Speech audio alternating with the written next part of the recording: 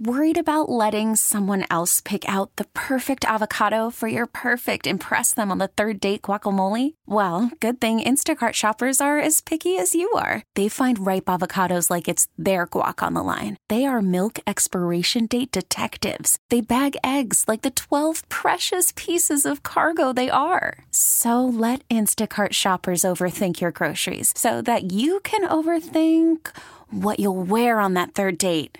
Download the Instacart app to get free delivery on your first 3 orders while supplies last. Minimum $10 per order. Additional terms apply.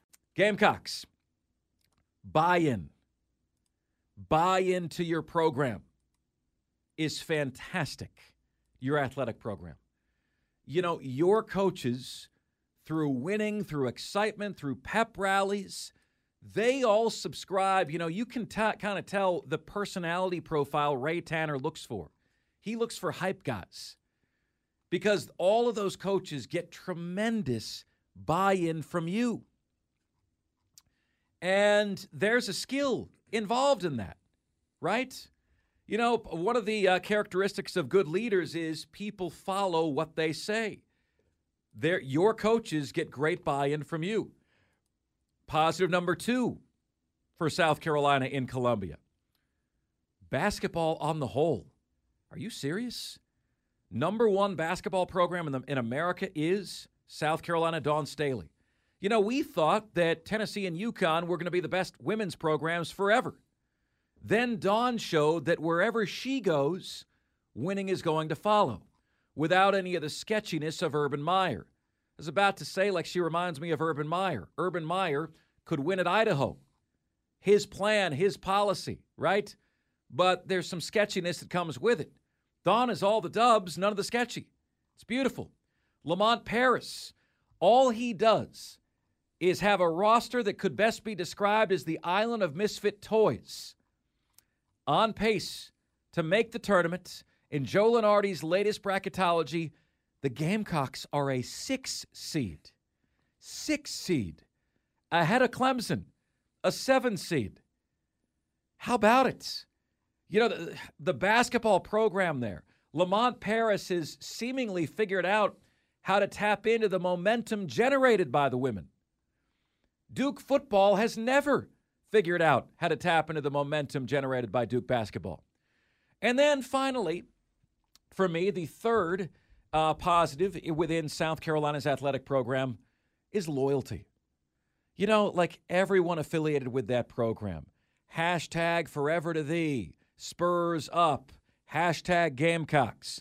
The fan base. You guys, the university has customers for life in you Gamecocks fans. The loyalty is incredible. That's a massive positive, okay? And it's shown me that even though I believe you should be conditionally loyal to your team gives you a good product, you're loyal. Your team gives you a bad product, you close your wallets. You guys don't look at it that way. To you, your team is your family, and you're going to support them rain or shine. Some of you tell me that's being a fan. I say being a smart fan is not giving up your resources when the product stinks. That forces change. But you guys are loyal no matter what, to a fault. And that's pretty cool. So South Carolina positives, buy-in, basketball, and loyalty. Buy-in, basketball, and loyalty. On the negative, how about fan base tact? Okay? The bottom 10% of the Gamecock fan base might be the roughest portion of any fan base I've ever encountered in a 14-year career. This is not just my opinion. The Gamecocks lead the nation in ejections from their stadium. Still. Guys, you know, like if you have an opinion like that, best back it up with fact. So here you go. One out of every 1,000 Gamecock fans that attends a football game at Williams-Brice Stadium is ejected. 1 out of every 1,000. What is in the water over there? Oh, I know, Diesel. It's poopy ice cubes, right? Remember that? What was getting into the water at the concession stands? Number 2, strike against South Carolina. their football coach's maturity. Shane, grow up. Grow up. Stop fighting with radio hosts. Stop kicking the walls. The wall is undefeated in that exchange. Stop acting irritable. Stop blowing smoke up our skirts that, hey, man, the fact that a transfer left you and you took that transfer back means it's a hell of a statement for your program. No, it doesn't. It doesn't, okay? Just, mature a little bit. Grow into the role. She ran off, got some dirty, dark, and deep, and then she came back to me. Shows how good I am. Yeah, that's what she said. Number 3, identity. What is the identity? What's the identity of a Gamecock fan in general? Okay? In this building, let me tell you what they say about the Gamecock fan base. They're like, Mark, go easy on them. They've been kicked a lot. That's the saying in this building, okay? Go easy on them. They've been kicked a lot. Is that your identity? Is your identity that of the forlorn? Are you just the sad sack fan base? Is that the identity here? Okay? Or what's the identity of the football team?